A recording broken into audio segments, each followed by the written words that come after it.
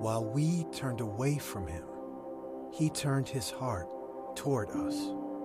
While we chased after selfish desires, he chased after us.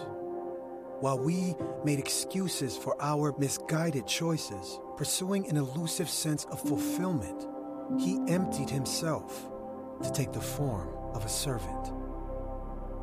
This unthinkable inequity, our Creator clothed in flesh and weakness for the sake of those clothed in iniquity. While we were lost and alone, he became a path for us. While we embraced the comfort of falsehood, he embraced us and showed us truth. While we were eclipsed in shadow, our spirits broken and dying, he became life and light to all. Our shepherd, our teacher, our Savior and King. And when it seemed the world had given up, he gave up everything. At just the right time, when we were powerless, he displayed his power and purpose. While we stood accused, he accepted the accusation. He endured humiliation and the untold suffering of crucifixion. For while we were still sinners, Christ died for us.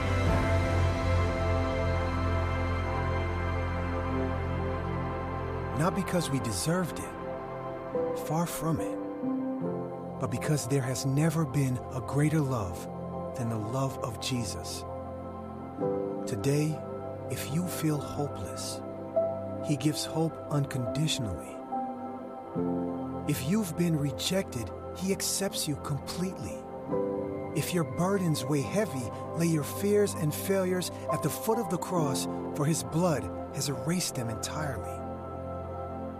No longer a slave, but an heir of salvation, you are his child, his chosen. You are his beloved.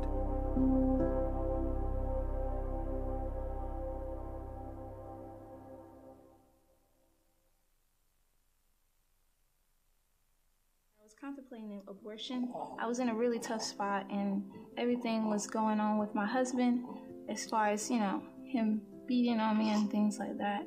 And I didn't have any family, so I didn't really know what I was going to do. And I came down here to get the abortion. I ran into Miss Lisa, and she was the sweetest, most kindest woman I ever met before. I'm not really used to that. I thought this was an abortion clinic. I came down here, and I asked her, how do I go about getting an abortion? I don't have any money, but I need one really badly. And she asked me to come in so she could pray with me. And I didn't really want to pray because I already knew what I was doing was wrong. But I just assumed that she was going to help me, and I didn't know that it wasn't an abortion clinic at the time. So when we went to the back, she prayed with me. At the end of it, she expressed to me how this was not an abortion clinic. This is a place called Positive Choices, and they help women who are in situations such as myself on how they can help me, how she can help me, how the place can help me into bringing my baby into the world and helping him get clothing and food and me situated with a job, and I'll be able to survive, and I'll make sure that, I'm able to take care of my baby financially and be okay with being alone and finding, love from God and not worrying about going back to my abusive husband. The ultrasound affected me a lot. I remember seeing him flip around in my belly and then me noticing that he actually was a living being inside of me growing. It was really hard at first to associate myself with having a child, but when I saw the ultrasound, I realized that I'm already a mother, so I don't want to leave him. I don't want to kill my baby, and I'm already a mom. He's just not here yet. Lisa is someone I'll never forget. I don't think I'll ever forget her a day in my life. Lisa, when I walked into this place, I was not in a good spot at all, and I was praying to God. I was praying a lot. I hadn't moved out of my bed in weeks, and when I walked into here, I was distraught beyond belief. And she held my hand, and it felt as though she actually saw me. She actually noticed me. People, living in this world is not really, sometimes you feel invisible, you know? But for the first time, it was like Lisa had saw what I was going through, and she, instead of like just telling me, hey, this isn't an abortion clinic like the people did at another place, she invited me in, and she said, I just want to pray with you. She wasn't trying to pressure me into anything, and she let me know how loved I was. And I'd never really had that before in my life. I don't have family, but Miss Lisa made me feel like a valued person. And ever since then, I told myself I was never going to go back. So, yeah. She said a lot of people, they go back and that I shouldn't. So, I've learned that there is kindness out here in this world through positive choices. I've learned that, God always makes a way out of no way, even when things seem like impossible. I think sometimes He puts us in impossible situations just to prove to us that He's here. And even if you're at your lowest point and you haven't gotten out of bed and you don't see a way for you to have a future and you don't know if there's anything left for you here in this world, so you just kind of don't want the burden of having a baby, it's like, know that God will make a way for you, your baby, and everyone. He loves all of us. He sees all of us and He hears our cry. And I just would advise not to abort your baby, because He's always there. There's no need to feel scared or sad.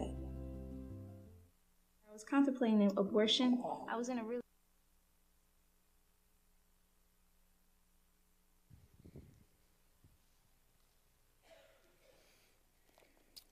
Wow, quite a testimony.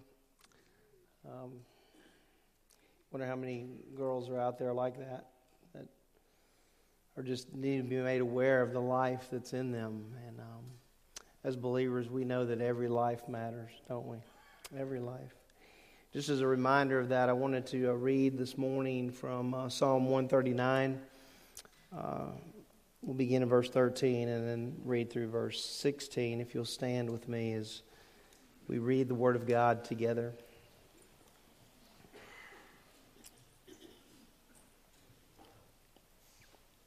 The psalmist writes, "For you formed my inward parts.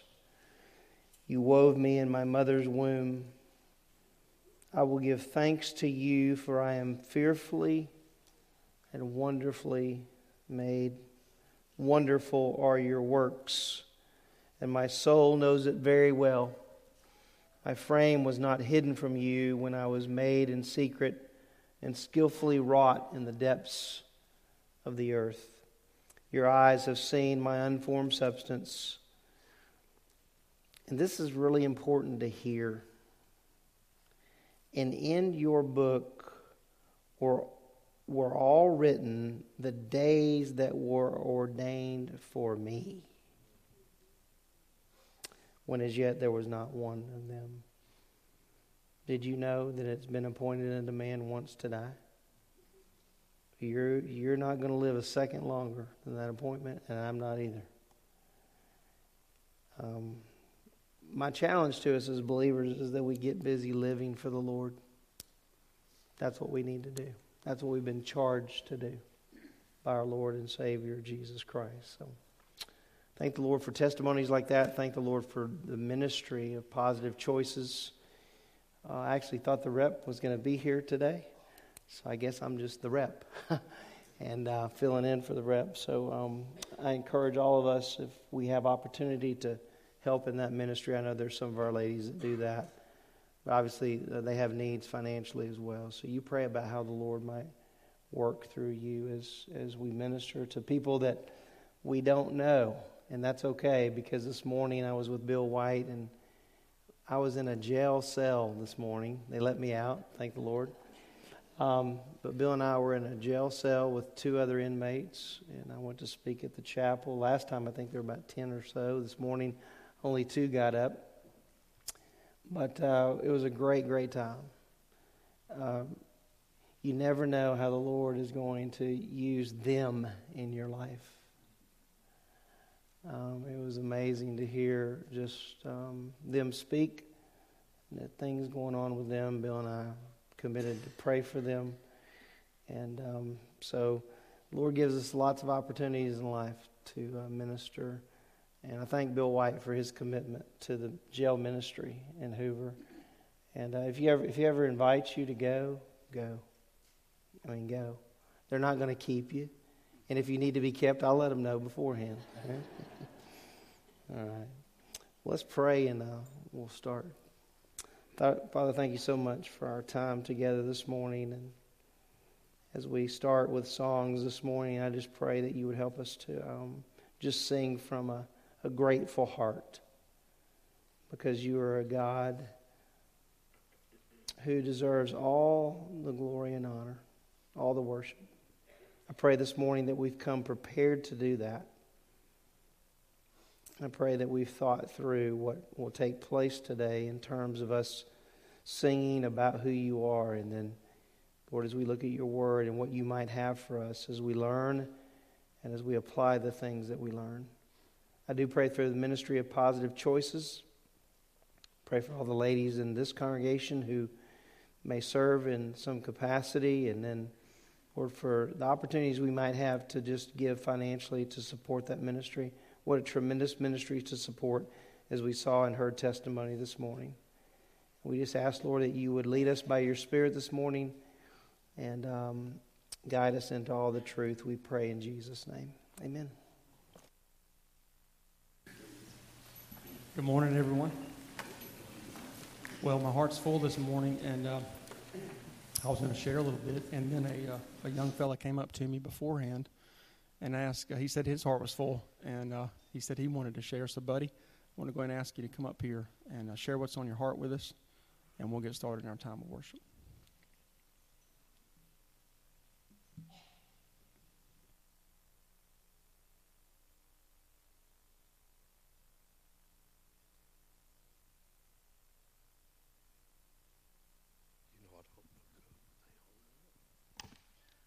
Guys, everything's been said this morning is already God put on my heart this morning, and I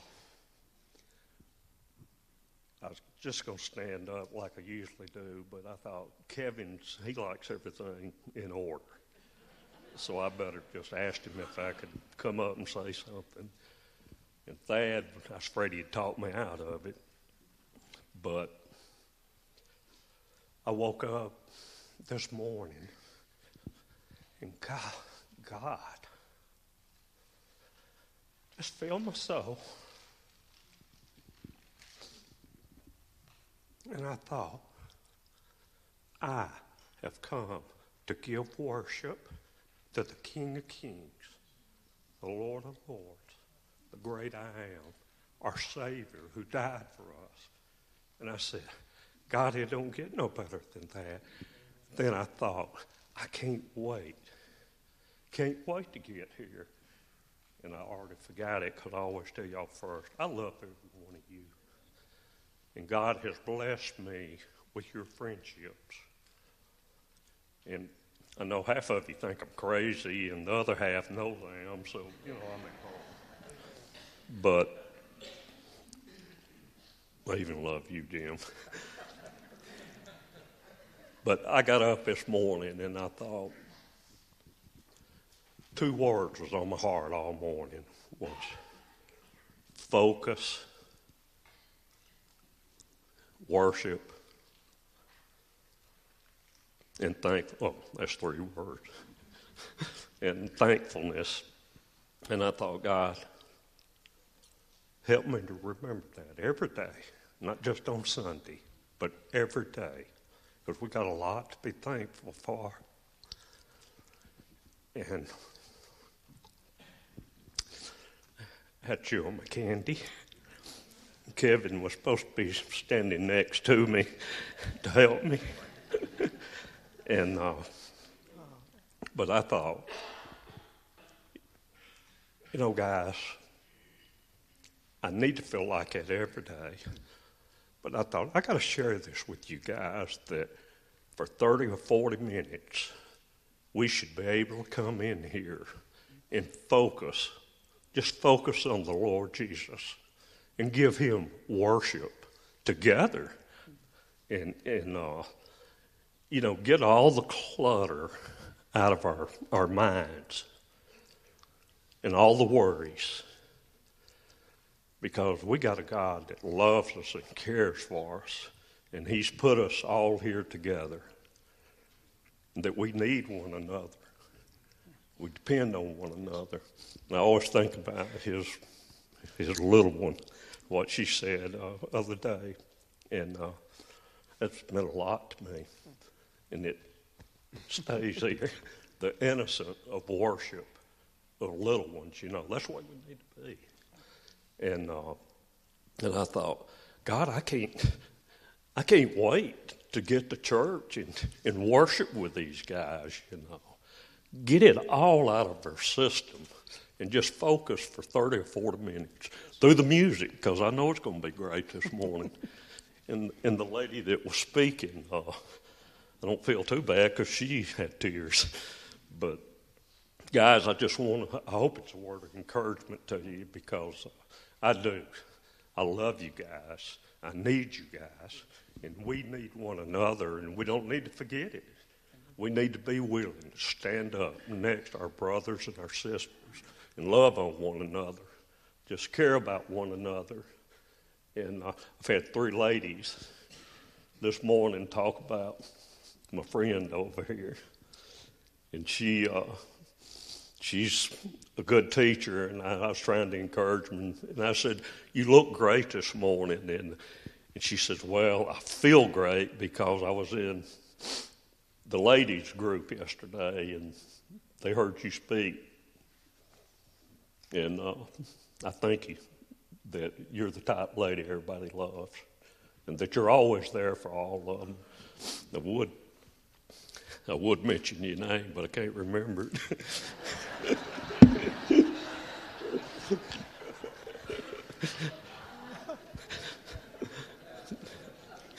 Dumb is dumb.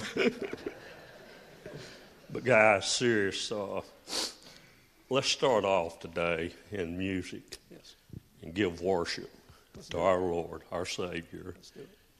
And clear whatever's in your mind, get it out for a few minutes, and let's give praise and glory to our Lord and Savior, the Lord Jesus Christ.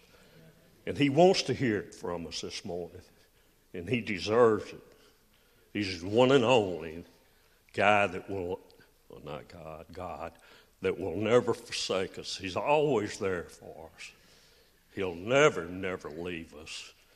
And I thought about COVID. We all get sort of depressed with COVID and different things, circumstances of life. And why? I mean, we've got a God that's there with us, and he's bigger than any of that. And he don't get glory when we're so afraid of something called COVID, Our God's not bigger than that. Our God's not bigger than whatever circumstance you're going through. He is. He'll get you through it. He'll get us through it. And let's give him praise and glory today. Let's just sit back, let everything go, and just praise the Lord this morning. Thank you. Everybody, let's all stand together this morning.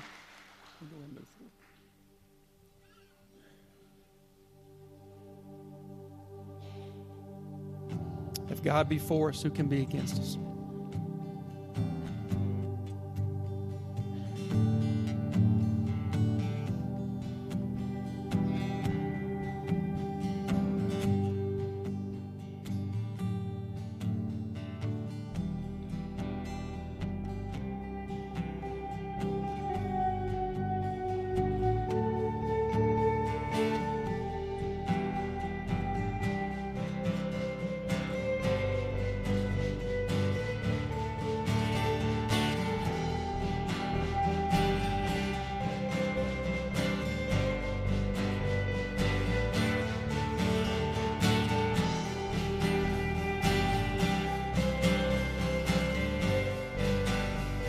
together.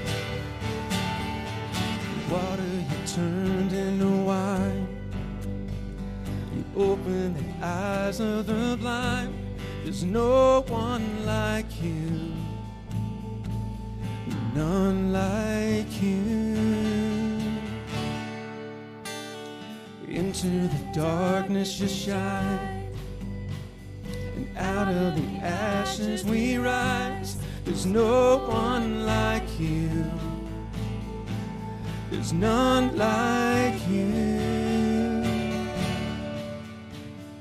Our God is greater, our God is stronger. God, you are higher than any other. Our God is healer, awesome in power. Our God, our God.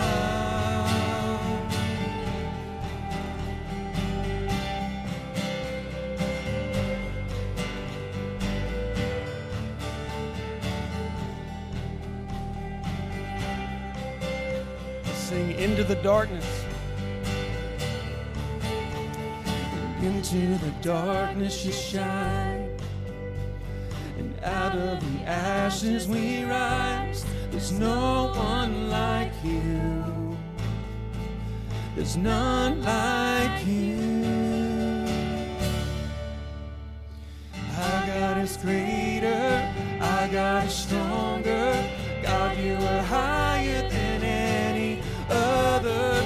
Our God is healer, awesome in power. Our God, our God. Our God is greater, our God is stronger.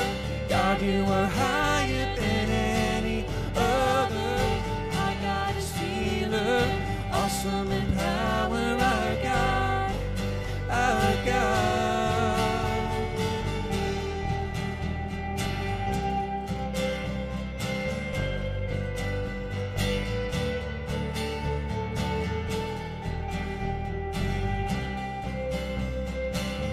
Singing, if our God is for us, and if our God is for us, then who could ever stop us?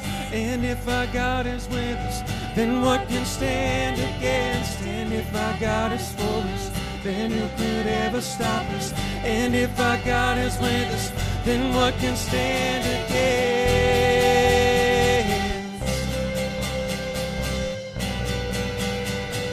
Then what can stand against? Our God is greater. Our God is greater. Our God is stronger. God, you are higher than any other.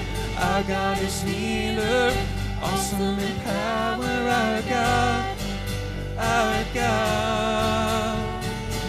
And if our God is for us, then who could ever stop us? And if our God is with us, then what can stand against? And if our God is for us, then who could ever stop us? And if our God is with us, then what can stand against?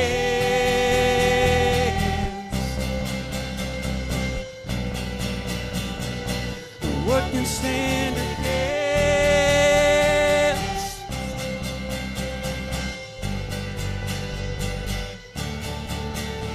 Our God is greater, our God is stronger. God, you are higher than any other. Our God is healer, awesome in power. Our God, our God. Our God is greater, our God is stronger. God, you are higher than any other. Our God is healer, awesome in power. Our God, our God. Amen. Our God is greater. And I'll share very briefly what I was going to share at the outset of our time this morning. Over the last few weeks, I've heard testimonies from multiple people, and the common thread between them, and it should be a common thread among all of us as believers this morning, is the gentleman who shared in Family Matters last week. He made a statement, and he said, when I came to know Christ, I realized God was right and I was wrong. I think that pretty much sums it up for all of us, right? God in His grace has brought every one of you and I to a point in our life where we realize for the first time, oh wow, God is right and I am wrong. But the story doesn't end there. You guys know the story continues. We who have sinned against a holy, righteous, and just God have been provided a holy, righteous, just Savior. Lamb without blemish, not a spot on Him. That's a kind of love that only comes from God the Father. What kind of God is that? And in Romans 8, as we sang about this morning, if God be for us, who can be against us? Paul wrote that in Romans 8. And in 2 Corinthians, I lost my thought, guys. I lost my thought, but at any rate, the point is, if this kind of God has this kind of love for us, that should give us confidence as believers this morning. Amen? Let's sing together.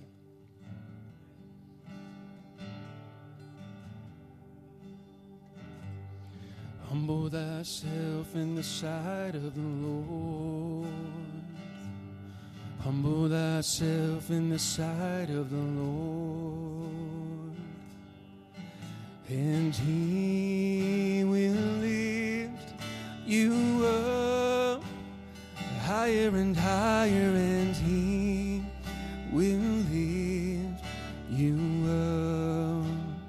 up into heaven, and He will lift you up.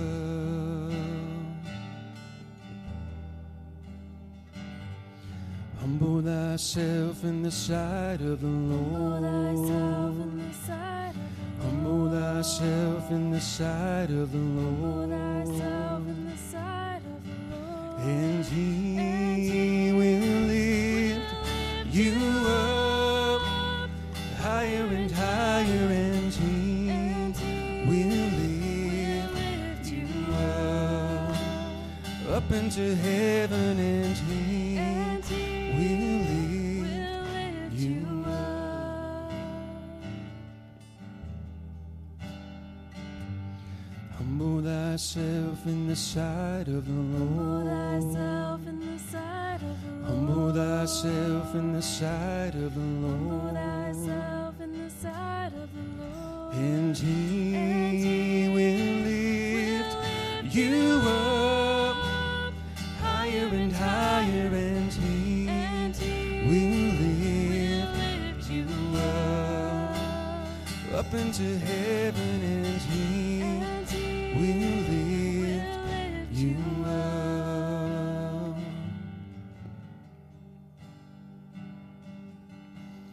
Humble thyself in the sight of the Lord. Humble thyself in the sight of the Lord. Humble thyself in the sight of the Lord. Humble thyself in the sight of the Lord. Humble thyself in the sight of the Lord.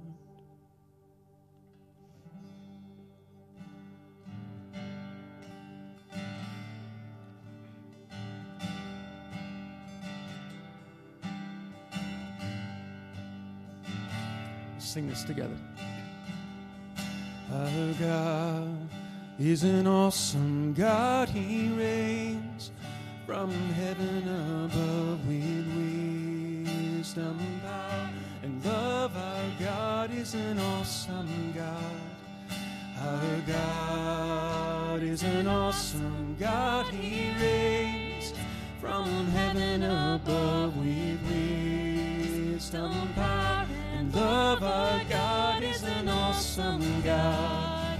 Our God is an awesome God. He reigns from heaven above with wisdom, power, and love. Our God is an awesome God. Our God is an awesome God. He reigns from heaven above with wisdom, power, and love. Our God is an awesome God. Our God is an awesome God. He reigns from heaven above with wisdom,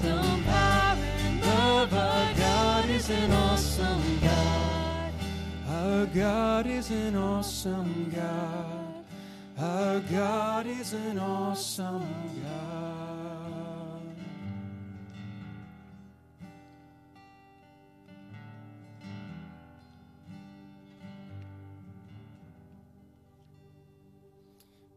A 2 Corinthians passage I remember now. God made him who knew no sin become sin for us, that we might become the righteousness of God.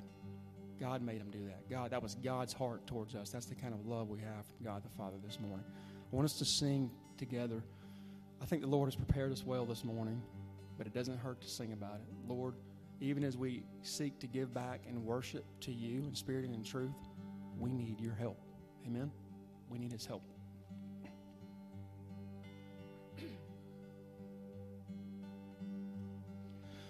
Lord, prepare me to be a sanctuary, pure and holy, tried and true, with thanksgiving I'll be a living sanctuary for you. Let's sing that together. Lord, prepare me to be a sanctuary, pure and holy, tried and true, with thanksgiving I'll be a living sanctuary for you. All your voices sing. Lord, prepare me to be a sanctuary, pure and holy, tried and true, and with thanksgiving I'll be a living sanctuary for you. Amen. Guys, be seated.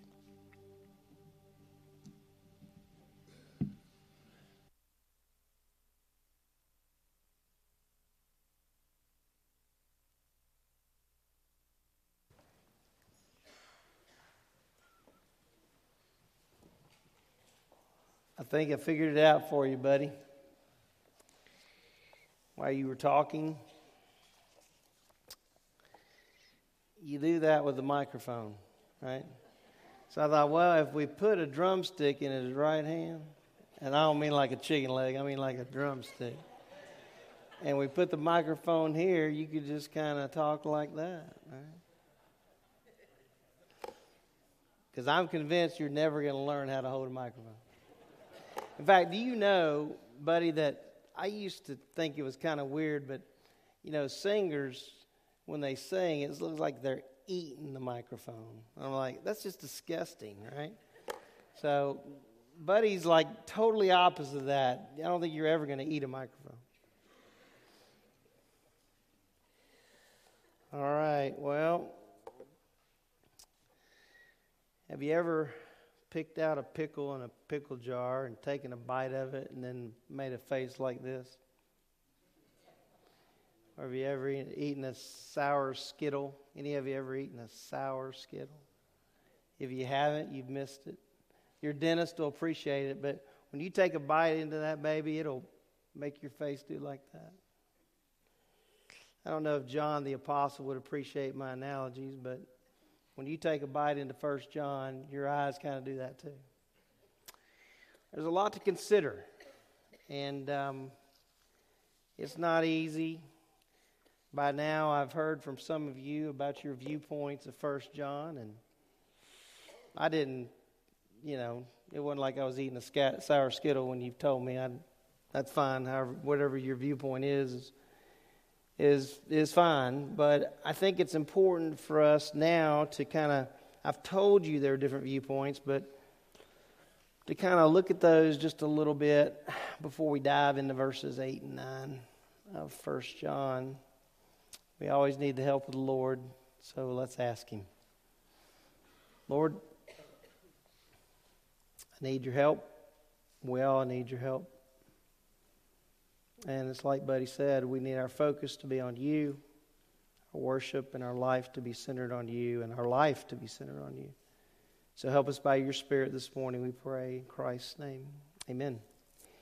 So if you have a study Bible, then you're going to know that whoever you have notes right at the bottom of your page, you're going to know what their viewpoint is of 1 John. You're not going to have to wonder. They're going to tell you. What's not always done, though, is there's not always necessarily one who's going to discuss all the viewpoints. They're generally going to teach their own viewpoint, which I'm going to do.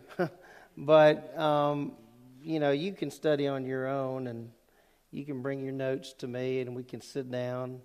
I always like to eat, so bring a cookie or something, and we'll talk about it. But I wanted to, before we get to the reality of sin, is what I've titled 1 John 1, 8, and 9. I wanted to give you guys some views of 1 John. There's two that are primary, and the third one's kind of my viewpoint, and so you can take the third one, take it or leave it, I guess. But the first two are the primary views. The first view is the test of relationship view, that they hold to the fact that as John's dealing with some of these harder issues as it relates to the commands of the Lord and to loving your brother and all, that those are tests to see whether or not you genuinely belong to the Lord. As you can see here, according to their argument, John provides proofs of true saving faith. The tests are scattered throughout the letter so his audience can know if their belief is genuine. That's kind of the way they would phrase that. And you're going to see as we go along that there are tests. There are tests. The question becomes, for you, are they tests of genuine relationship with the Lord, or are they tests of fellowship with the Lord? Okay? And you say, with that, does that matter? Oh, it matters. I mean, like, you can walk away with a view, but it matters what your viewpoint is. I do think, from my opinion, that context and word studies truly make a big difference. So that all of the guys that support these different views, they're going to say that words matter and that definitions matter. There's just going to be a different interpretation. Does that make sense? So like the test of relationship view, John MacArthur has that view. John Piper has that view. You're like, hey, Thad, why are you, you're moving away from those guys? Well, yeah, I just disagree with them. That doesn't mean that John MacArthur's not saved or John Piper's not saved or they don't propagate the gospel. They do. Because you got some equally pretty strong guys in that test of fellowship view. J. Dwight Pentecost, Chuck Swindoll. I mean, so those are the heavy hitters. I'm really down on the scale. I mean, those guys are way up there, brilliant theologians. I'm just Thad. So the test of relationship view is one view. The test of fellowship view says that these are characteristics of fellowship that are discussed throughout the letter. There are tests throughout the letter to determine if these believers were walking in the light, which John starts out with. And the primary focus then, based on chapter 1, verses 3 and 4, is fellowship with the Lord. Now, I want to say at this point, and I'm going to provide you with a chart, I think there's a lot of discussion about relationship with the Lord, and there should be. Can we agree on that? But there's not enough discussion about fellowship with the Lord. I believe that. I don't believe you have to go and sit under someone who's teaching 1 John to figure that out. There's a lot of emphasis and a lot of discussion about whether someone has a relationship with the Lord Jesus Christ. And it's important that we know if we do. Wouldn't we agree with that? Absolutely it is. But it's also important to know whether or not we are walking day by day with the Lord. Here's what happens. People, I think, kind of blur things at times, and things get confusing for people in congregations because the justification and the sanctification piece kind of just are lumped together and there's no distinction. The question becomes, is there a distinction in the Bible? The answer is yes. Okay? You take the book of Romans. He talks about sin in the first 3 chapters. Chapter 4, he talks about justification. How is one justified? He talks about reconciliation in chapter 5, that one who is justified has what? Peace with God. Well, then you come to chapter 6, and some who hold the test of relationship view look at Romans 6 through 8 as still talking about this issue of justification. It's not. That's my viewpoint. My viewpoint is he's in the area of sanctification from 6 through 8. He takes a pause in 9 through 11 to talk about, hey, he hadn't forgotten Israel. And by the way, that's a very important discussion. And then he picks it up, chapter 12, verse 1, and he begins to talk about, therefore present your members, right, yourselves as sacrifices, as living sacrifices, wholly acceptable to God, which is your reasonable service of worship. And do not be conformed to this world, but be what? Transformed by the renewing of your mind. All that, 12, 1 and 2, is linked back to chapter 8 at the end of the chapter. And when you read that in the context and you're like, whoa, look at all this stuff.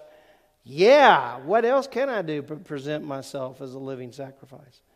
So you don't just run up against, my point, you don't run up against these viewpoints just as you're dealing with 1 John. You're going to run up as you're dealing with Hebrews, as you're dealing with Romans, as you're dealing with 1 John. And listen, I respect all those guys. And so, you may walk away here today going, well, I've never thought about that. Well, that's okay. Start thinking about it. Because I can promise you there are a lot of theologians that have thought about it and written about it for years and years and years and years.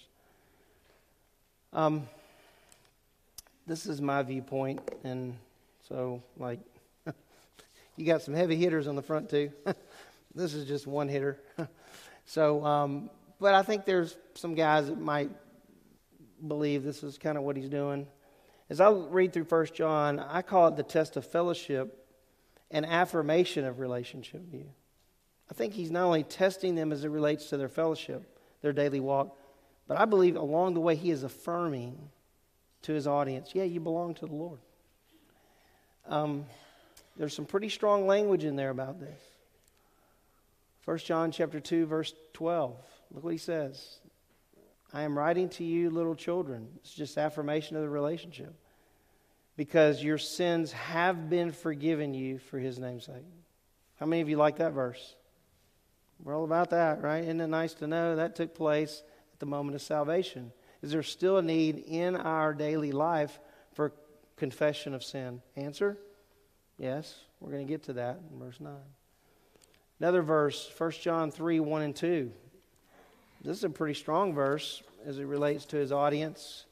See how great a love the Father has bestowed on us that we would be called what? That we would be called what? Do you notice the we there? John's including who? So.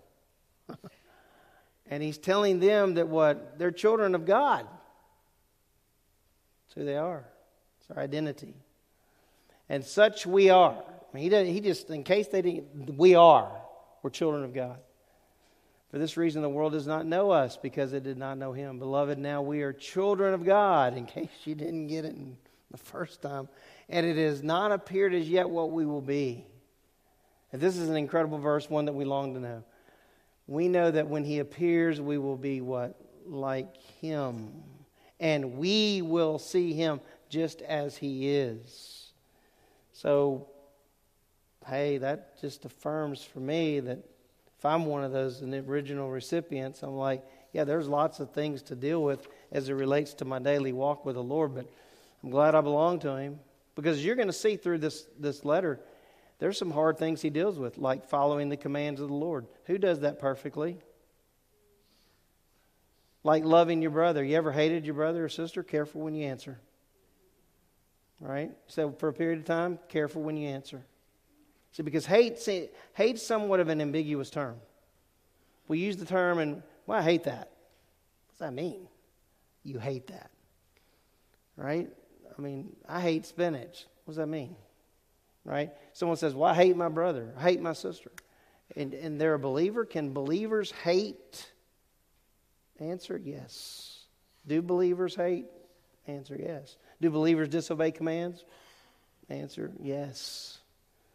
So all through this book, there are hard questions. And listen, there's a couple of passages in here. One's in chapter 3, one's in chapter 5. I might do your thing, buddy. I might throw my hands up because they're hard.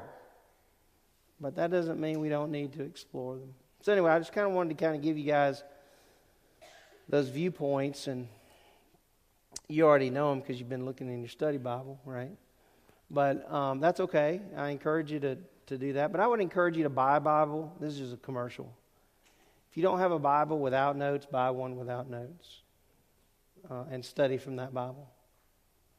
Because when I was in school, I remember this is a side note. When I was in school in homiletics, it was a preaching class. And man, you talk about being scared to death. When you're preaching in front of Dr. Talley and Dr. Hughley and George and Dr. Gannett, and who walked on water, who everybody thought walked on water anyway. So it's like you have to stand in front of those guys. And then years ago, I went to a preaching seminar with Dr. Stephen Olford, and I'm preaching in front of a man who's preaching in front of thousands and thousands of people. And I'm like, Lord, what am I doing? But when you're preaching in front of them, you know, you want to be accurate, right? I mean, who wants to take an assignment to teach or preach and not be accurate? I guess there are people like that, but that's not me. I mean, I'm somewhat of a perfectionist in things, and so I want it to be exactly right. Well, I know as a human, everything's not going to be exactly right. But when it comes to studying the Word and preaching the Word, I want to be right. And I remember several times walking in the homiletics class and having, back then, you would like this.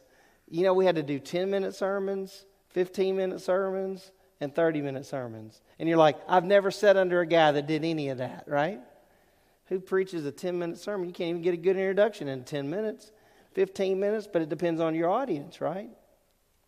So as I was in those settings, though, one of the things that would always come to the forefront that our professors will always bring out is they bring out that red pen and say, hey, is that what the author's saying? Consider who he's writing to. I mean, it just scares you to death, right? And so when you read passages like teachers will incur stricter judgment, there's a reason for that, because we are giving out the Word of God. And so anyway, so I just wanted to kind of give that to you to think about today. I gave you, I didn't read this scripture, did I? No, there's another verse there with this point of relationship. These things I've written to you who believe in the name of the Son of God, so that you may know that you have eternal life. He wanted them to know. All right? So those are verses that kind of support, I guess, my view, which is test of fellowship and then affirmation of relationship. Last week I ended the message kind of in an odd spot, but I wanted to give you these for today, and I'll have the notes for you next week. It's hard to believe this, and I know you will find it hard to believe, we're actually almost at the end of a chapter, the first chapter, and it probably seems like we've gone 100 miles an hour, but we really haven't. Key components to healthy fellowship. This is good for wherever your viewpoint is of 1 John. I wrote some key passages, and those are kind of the themes as you work your way through. Like Ephesians 5, he tells them, you were darkness, now you're light. He's talking about position there. But then he says, walk as children of light. Right? So, in other words, we need to live and walk like we belong to Him. Don't we? We do. And how many of you would say that's the challenge? It is the challenge. And how often is that challenged? Every day, all day. How about that? Okay, in Galatians, I think we talked about this last week, walking by the Spirit. That's very key, so that we don't carry out the desires of the flesh. And in Colossians, and these are all the things I I personally came up with, you could make a long list. Walking with a fixed mind. Now, this is one I think that's really critical. We might have to spend some time on this at some point, but setting your mind on, we know the verses, set your mind on the things above and not on the things that are on the earth. How easy is that? Not at all. Okay? So Paul talks about the mind and the importance of that in Philippians as well, chapter 4, verse 8. And then walking in obedience, being separate. Being the word separate there, representing what he says, be holy. Okay? That's the word separate. So he tells us how to do that, and he, in 1 Peter 1, assumes obedience as obedient children. That's who you need to be. You need to be obedient children. But it's important to understand that it's not obedience that saves us. Okay? We agree on that? Obedience does not save us. It's faith in the Lord Jesus Christ and what He did for us on the cross at Calvary and dying for our sins that saves us. That's how one is justified. One is not justified through obedience. But there are those that kind of, from my viewpoint, kind of skirt close to that line. And again, it's the difference between justification and sanctification. We don't want to make light of justification, but it's not just about justification. When I'm saved, I need to know how to live. Who's going to tell me how to do that? The Lord. Okay? Think about your Christian life. Your background determines probably a lot of what you heard. There are a lot of churches out there whose message almost on a regular basis is about justification. Very little about sanctification. Is it wrong for them to preach messages about justification? Answer no. But equally important is, right, we need to talk about sanctification. And I'll tell you a subject that's not discussed a lot, and that's glorification. Guys, our life lived here matters for future reward in our position in the kingdom. One of these days I'm going to do a series on it because it's really critical. It's that motivator, in a sense, to live for the Lord. So I just want to give you those this morning before we begin our time in 1 John chapter 1. And we're going to look at verses 8 and 9. Okay? 8 and 9. I found my glasses, my real glasses. I'm so excited. I went to put a coat on this morning that was not this one, and they were there. They've been in that closet for months. By the way, that'd be, there's treasures, as a side note. There's treasures in our pockets that we haven't, right? You find treasures? We talked about last week, treasures under the couch. There's treasures in our pockets as well. All right, look at verses 8 and 9. That's what we wanted to cover this morning.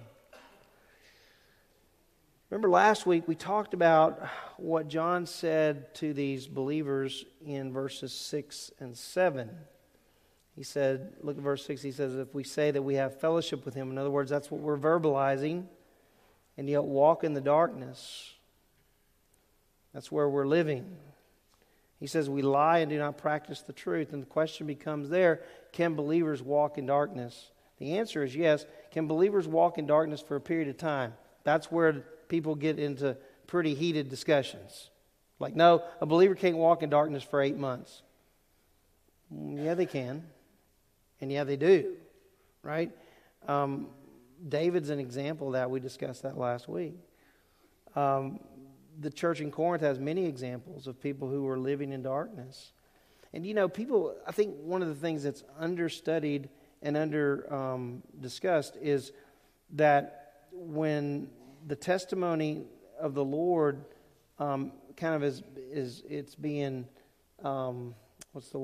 it's being ignored by some Christians, the way they live, or they're into things that they're doing that are wrong, and they're living in that for a prolonged period.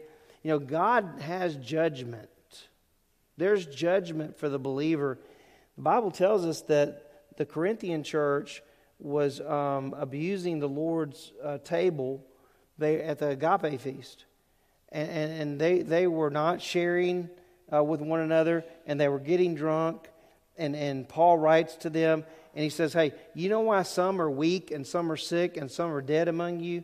Because of that sin. So God deals with sin. I think for us the hard part is to to look at a person's life and go, well, they made a profession of faith in Christ, and that's what we have, right? That's what we know. But man, their life is, the last 6 months, they haven't been living like they belong to the Lord. Well, does that mean they're not justified? Doesn't mean they're not justified. So sometimes people say, hey, I belong to the Lord, I'm in fellowship with Him, but yet they're walking in darkness. Notice what he says. He says, we lie and do not practice the truth or live out the truth. But if we walk in the light as He Himself is in the light, we have fellowship with one another, and the blood of Jesus, His Son, cleanses us from all sin.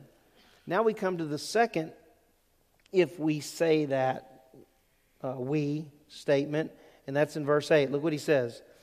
If we say that we have no sin, we are deceiving ourselves, and the truth is not in us. That's a pretty packed verse for a very short verse.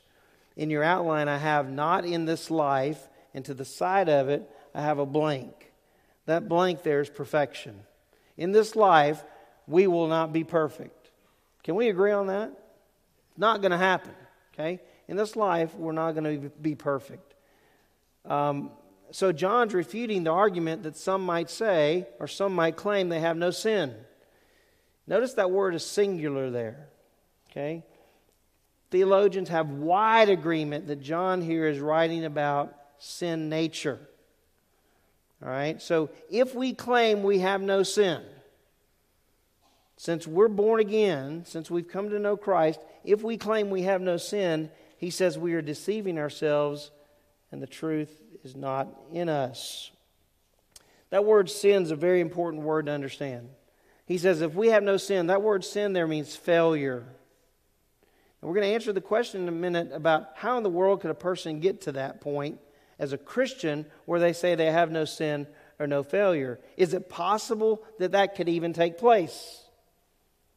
You might be sitting there going, there's no way that can take place. But what if it can? And maybe it does.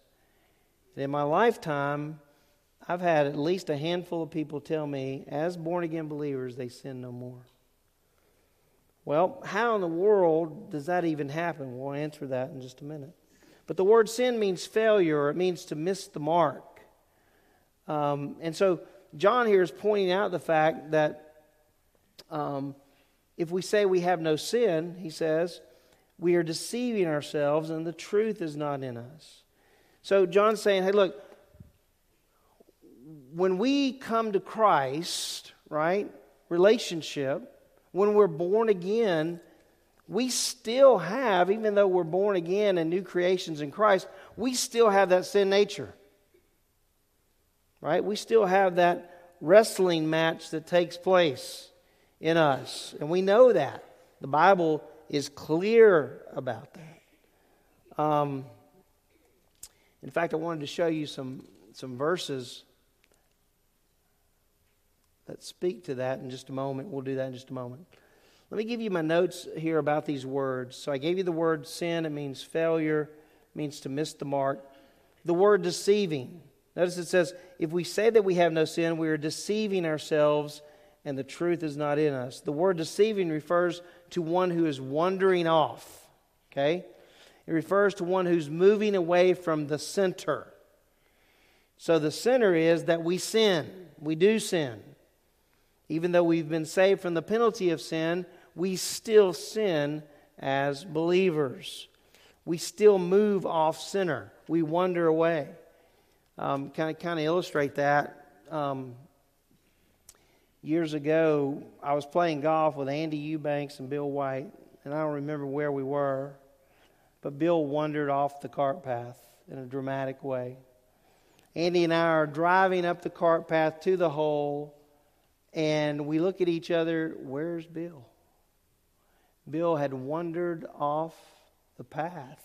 He's out just riding in the cart. I'm not sure what he was doing, but he's just riding around in the cart. The reality is Bill White's sugar was not where it needed to be.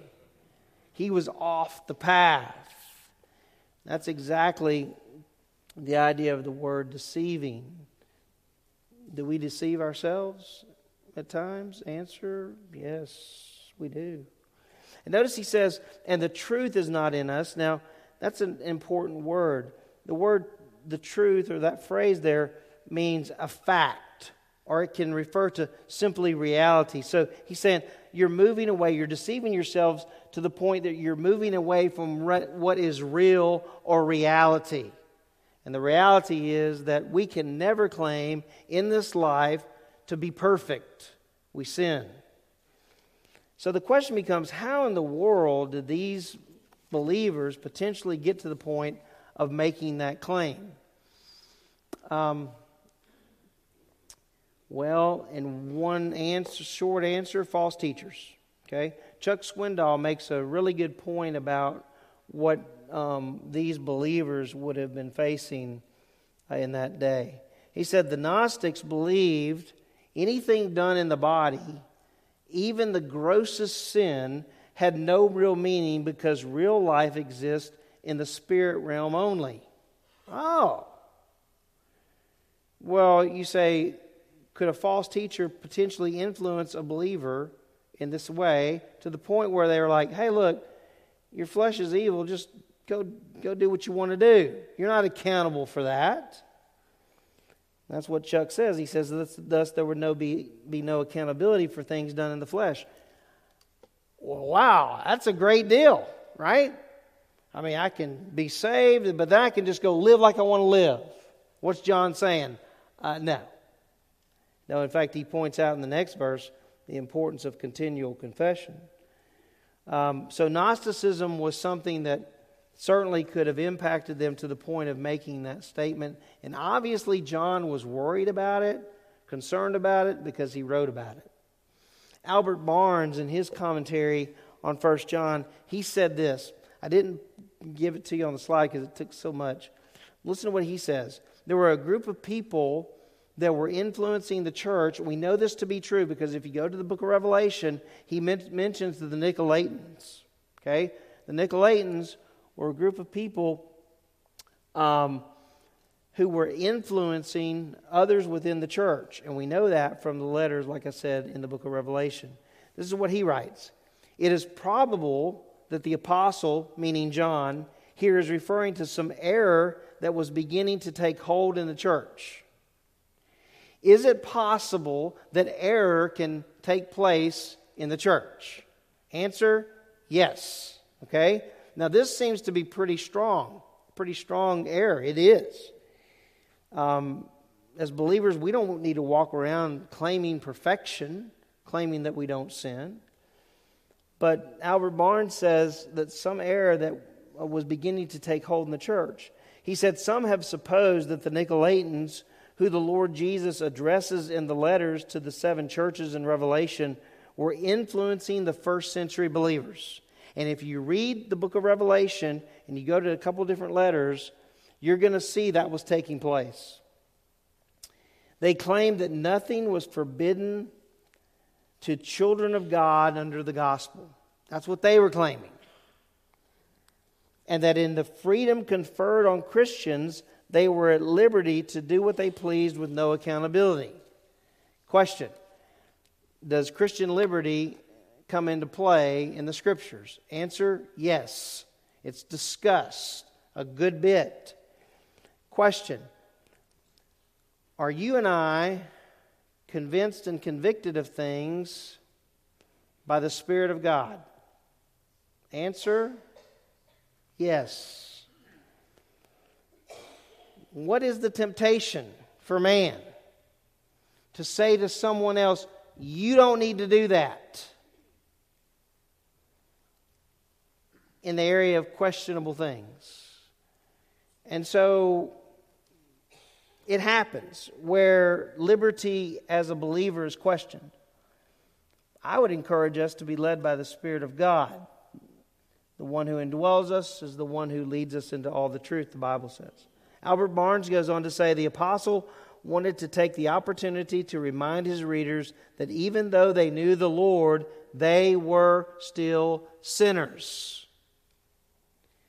Scripture, in fact, affirms that that even though we are in Christ and we're born again and we're new creations in Christ, we still sin. You say, well, how do you know that? The Bible tells us.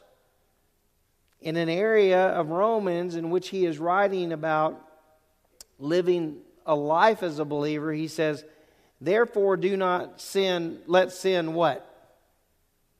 What's that next word? Do not let sin reign.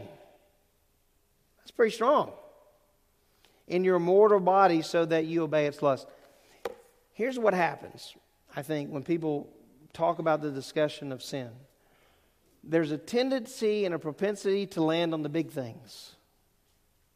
Well, I haven't murdered anybody and I haven't committed adultery. I haven't put a gun to anybody's head.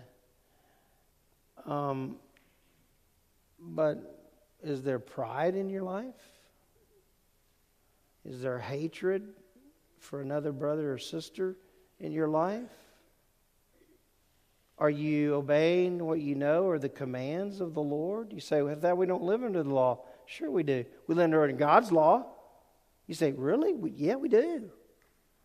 You say, well, define that. I will. Just one example. Let no unwholesome word proceed from your mouth. Is that a command? Answer, yes. Do we obey that perfectly? Answer, no one does. Okay, so there are times when sin can reign. Obviously it can, because Paul tells these believers, don't let it. And then in the next chapter, Romans chapter 7, verses 15 through 17, Paul is wrestling with his own life, right? The things that he doesn't want to do, he's doing. He says, for what I am doing, I do not understand. For I am not practicing what I would like to do. You ever been there? If the Apostle Paul's been there, it's a pretty good chance you and I have been there. But I am doing the very thing I hate. Now there's a test for this. How many of you have sinned in your life? How many of you have committed the same sin in your life over and over and over and over and over again? You know what? I'm glad we can relate to Paul. I'm glad when I look at this, I'm going, hey, he wasn't perfect. He said, I'm doing the very thing I hate. And I know that's how it is in my life. I'm just illustrating my life. I'll do something in my life, and I know it's sin, and I'm like, man.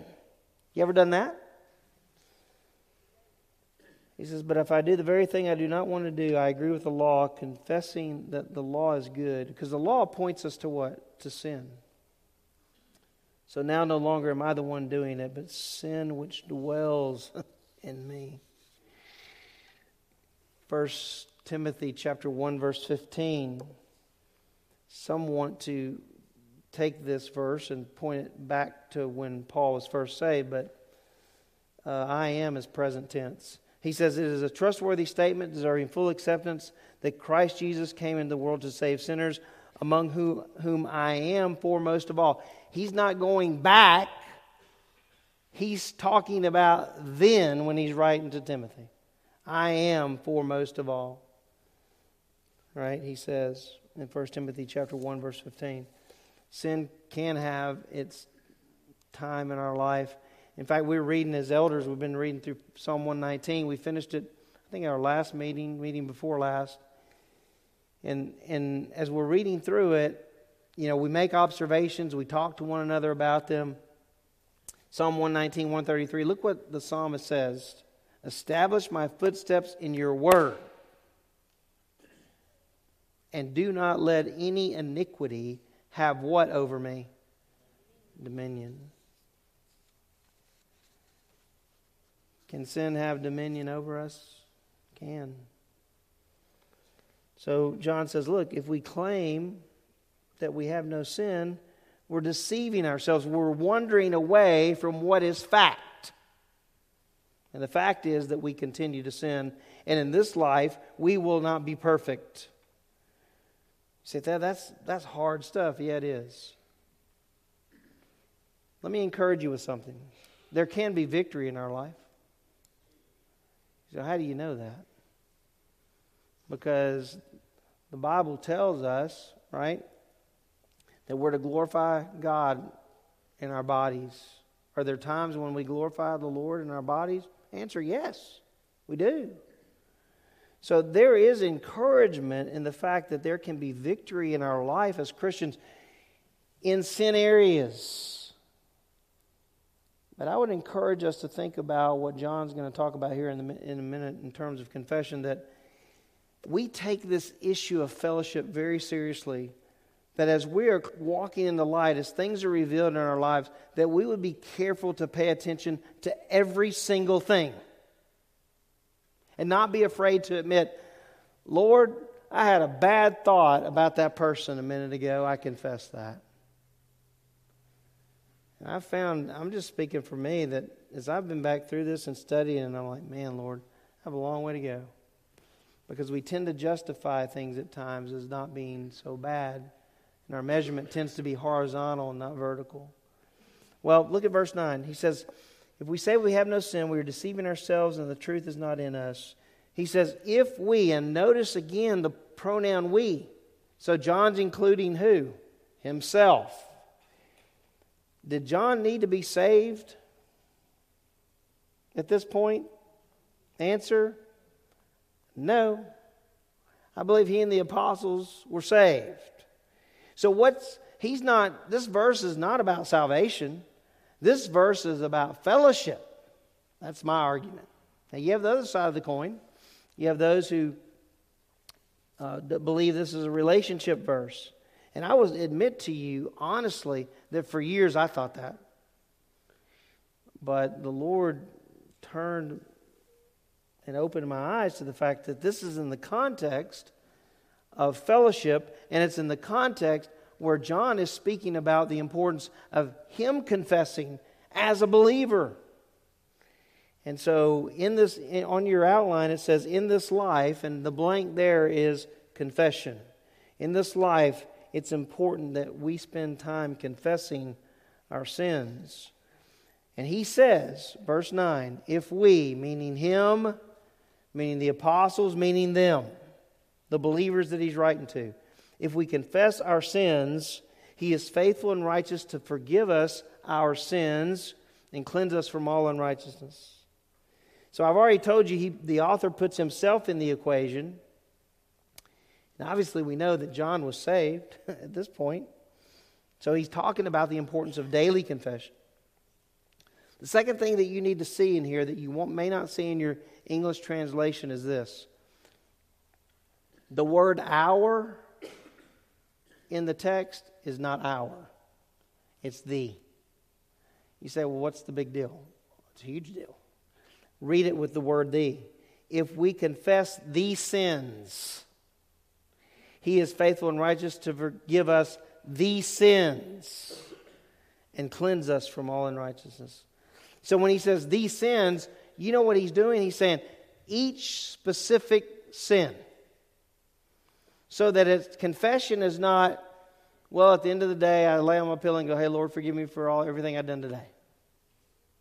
It's not this laissez-faire attitude, but it is an attitude of, Lord, humble me right now and show me the errors of my ways today. You say, that's just way too much effort. You know what I think? I think if we would make that effort with the help of the Lord, you know what I think might happen to us? A little more victory.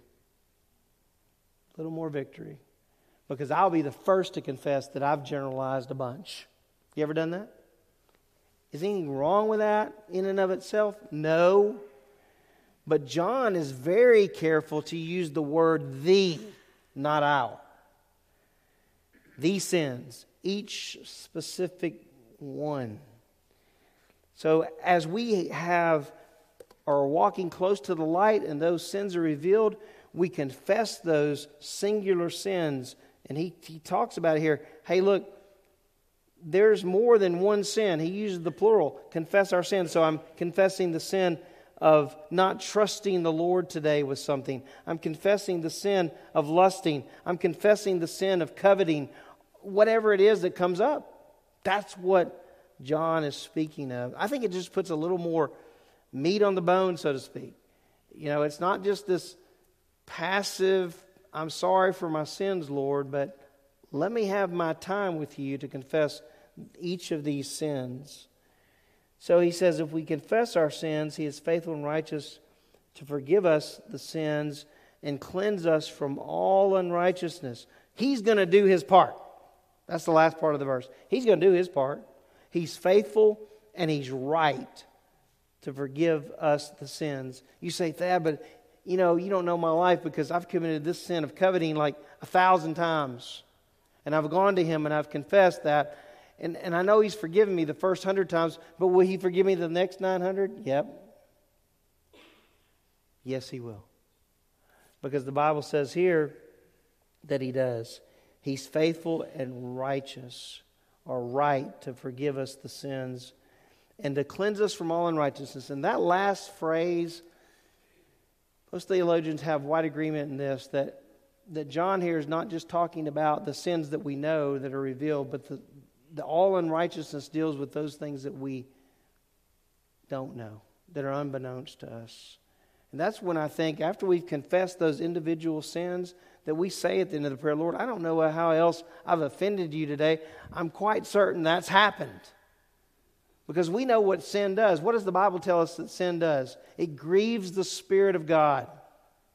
And so we say, Lord, I'm confessing all my unrighteousness today because I want to walk with you. I want the slate to be clean. Well, J. Dwight Pentecost has a great comment or a great quote on confession. He says, confession is not generalizing before we fall asleep. It is confessing specific sins to the Lord. I want to give you this chart real quick before we end our time today. This chart points out the difference, and I mentioned it last week, between judicial forgiveness and parental forgiveness. It's between relationship and fellowship. So, can you see that? I tried to make it as big as I could for you without Amanda's help. When she's out of town, it's trouble. So you can see the different categories there on the left, and then the headings there, judicial and parental. And then the different phrases that describe that. So the person's status, sinner, Romans chapter 3, verse 23. The parental issue is a child. Okay, we're children of God. That's how John speaks to these in 1 John. Relationship of God, under judicial, he's judge. But parental, he's a father. Hey guys, aren't you glad that he's a father? Whew. Thank you. Right? By the way, Hebrews tells us that he chastens those he loves as a father. The result of sin, eternal death. Romans chapter 6, verse 23. The parental is broken fellowship. That's what he deals with here in 1 John 1. It's broken fellowship. The role of Christ, Savior, under the judicial heading. And then under the parental heading, he's high priest and advocate. And we're going to look at that word advocate next week. You're going to love that word. If you don't know it, you need to know it. You want the Lord Jesus as your advocate. The person's need, salvation. That's under the judicial. Under the parental, it's joy of salvation. What does David say in Psalm 51? Did David belong to the Lord? Yeah, he did. Restore unto me what? The joy of my salvation. What hinders that joy? Sin. By the way, this chart came from William MacDonald. Thad didn't put this together. Means of forgiveness, faith. Acts 16, and then under the parental is confession, which we just discussed in 1 John 1:9. I'm going to give you this chart, but good. Okay, I didn't skip anything. Kind of forgiveness, judicial, is Romans 8:1. There's therefore now no condemnation to those who are in Jesus Christ. And the parental is Luke chapter 15. The consequence averted, he says, under judicial is hell. Man, if you stand here today and you've been covered with the righteousness of Christ because you belong to Him, hallelujah. Because when He sees you, He sees His Son's righteousness. And the consequence averted under the parental is chastening. And the Lord does chasten, as I mentioned earlier, loss of reward at the judgment seat of Christ, which we will all be judged, right? That belong to the Lord. It's not a judgment to condemnation, but it's a judgment. And there is I'm going to have a hard time stopping, but there's a great misunderstanding, I think, among believers in the church today that that it really doesn't matter how I live as long as I got heaven. It matters how you live because it affects your future in relationship to the kingdom of the Lord and the reward and loss of reward. So then he talks about positive result. Under the judicial is new relationship. And then under the parental is renewed or restored fellowship. And then the frequency, one time. You're justified once. And then he says under the parental many times, many cleansings. We'll look at that. It's a great example in John 13. We don't have time to do that this morning. I wanted to play a video for you this morning.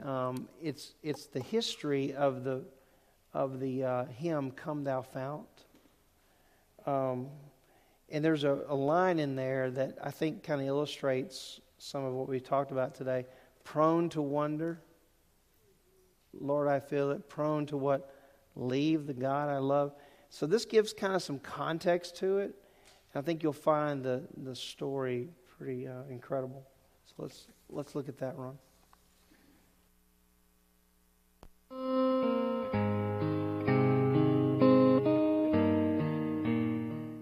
Robert Robinson was born in England in 1735. 8 years later, his father died. Robert's mother couldn't control him, so she sent him away to a trade school in London to work as an apprentice to a barber.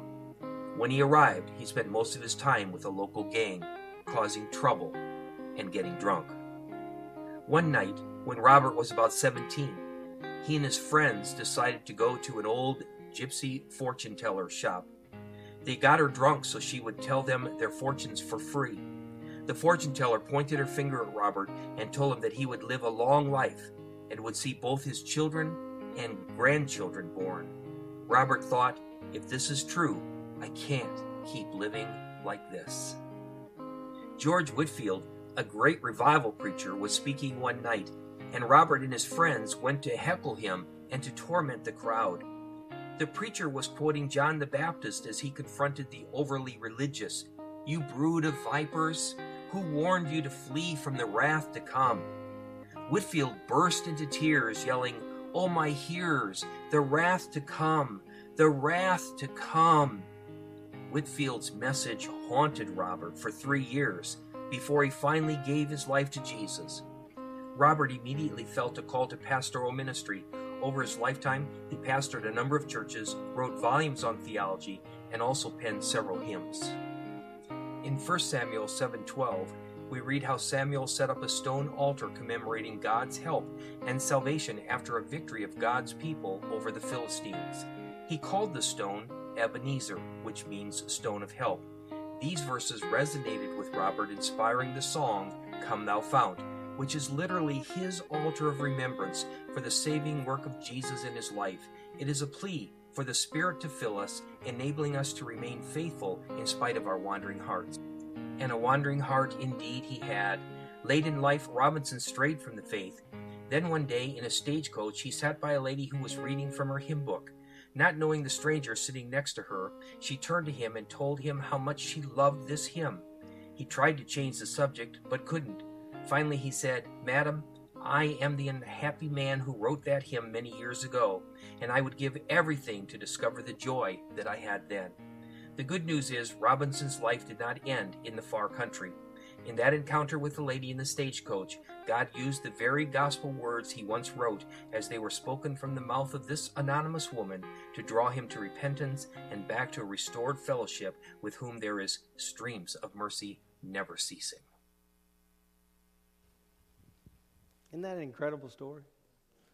A man who needed to be restored in his fellowship.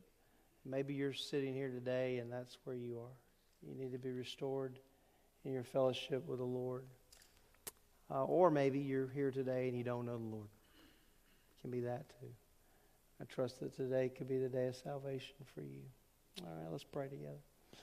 Lord, I just want to thank you so much that you allow us to be in your presence, all made possible through the blood of our Lord Jesus Christ. And Lord, I pray this morning that you would help us to consider our life lived each day for you. Help us to consider, Lord, the way we're living our life, and ask the question: are we being pleasing to you? And Lord, in those areas that you show us that we need to confess, that Lord, we would do that. None of us in this room are perfect. We are not going to achieve perfection in this life. Prone to wonder is the reality of who we are, and yet, Lord, we're saved. We're saved by your grace. If we belong to you, I pray that we would live by your grace. And Lord, as we have opportunities to speak into the lives of other people about you and about your work and what you've done in our lives, we'd be faithful to take those opportunities. And all this I pray in the precious name of Christ and for his sake. Amen.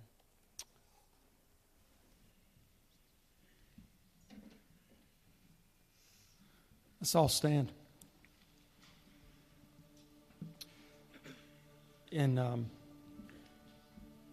Revelation 4, as John continued to write about the vision God had given him near the end of his life, he's writing about the 24 elders, and he says this: the 24 elders fall down before him who is seated on the throne and worship him who lives forever and ever. They cast their crowns before the throne, saying, "Worthy are you, our Lord and God, to receive glory and honor and power." And here's the why. He says, "For you created all things, and by your will they existed and were created." So we're not in heaven yet. We're here on earth today. But it's right that you and I declare that he's worthy to receive glory and honor. He's the creator. Isn't it awesome to think about the fact that, yes, he holds the whole world in his hands, but he holds your world in his hands. No matter where you're at today, he's got you if you're in him. Let's sing about it.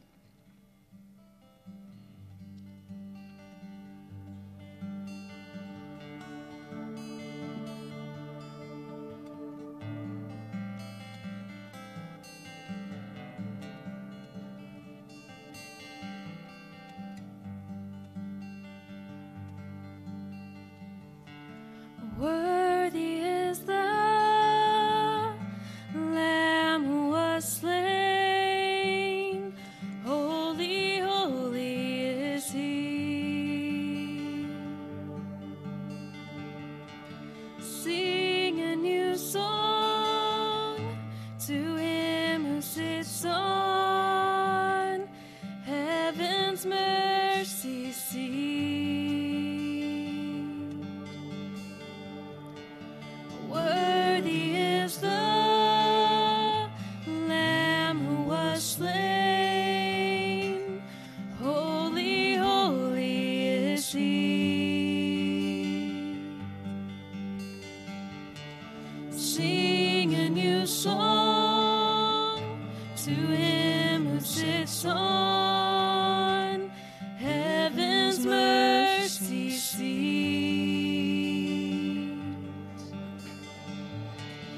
Holy, holy, holy is the Lord God Almighty, who was and is to come. With all creation I sing praise to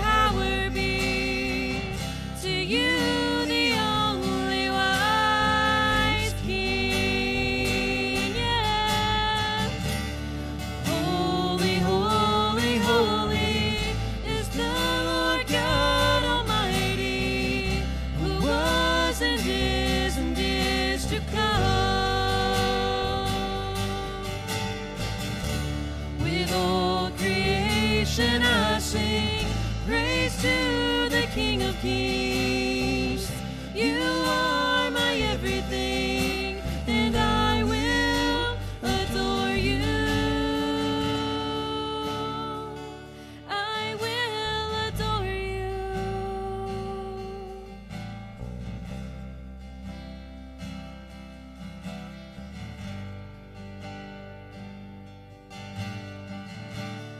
Filled with wonder, awestruck wonder, at the mention of your name. Jesus, your name is power, breath and living water, such a marvelous mystery.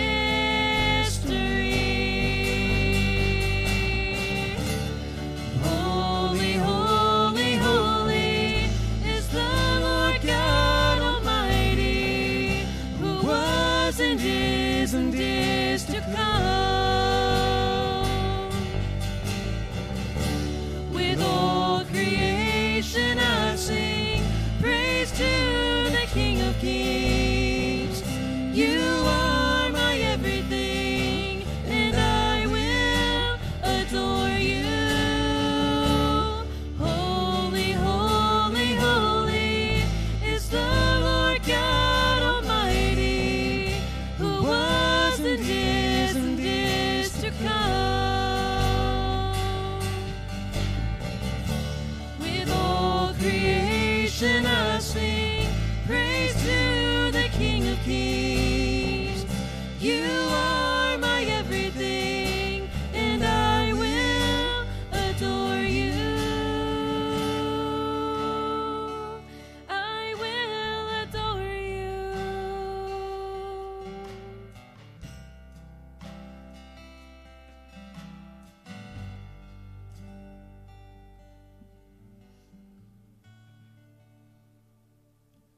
Thank you, guys, and appreciate y'all's ministry this morning. And thank you, buddy, for sharing with us. And the Lord puts it all together, right? I just want to make mention of baptism. 2 weeks from today, we will have baptism. And I would encourage you, if you're born again, that you would consider the instruction to baptism, the command the Lord gives us. It's a tremendous opportunity for you to testify that you belong to the Lord. And so, you know, you may be out there and you may be 65 years old and have never been baptized. I would encourage you to consider that, to pray about it. I'll be careful with you when we're in the tank. And but I think it's just a tremendous time and opportunity for all of us as a body of believers to witness what the Lord is doing in the lives of people. So you consider obeying the Lord in that. And I would love to meet with you. I'll need to meet with you if you would like to be baptized. So you can either contact me or contact the church office and set up a time where we can meet. So I look forward to that 2 weeks from today.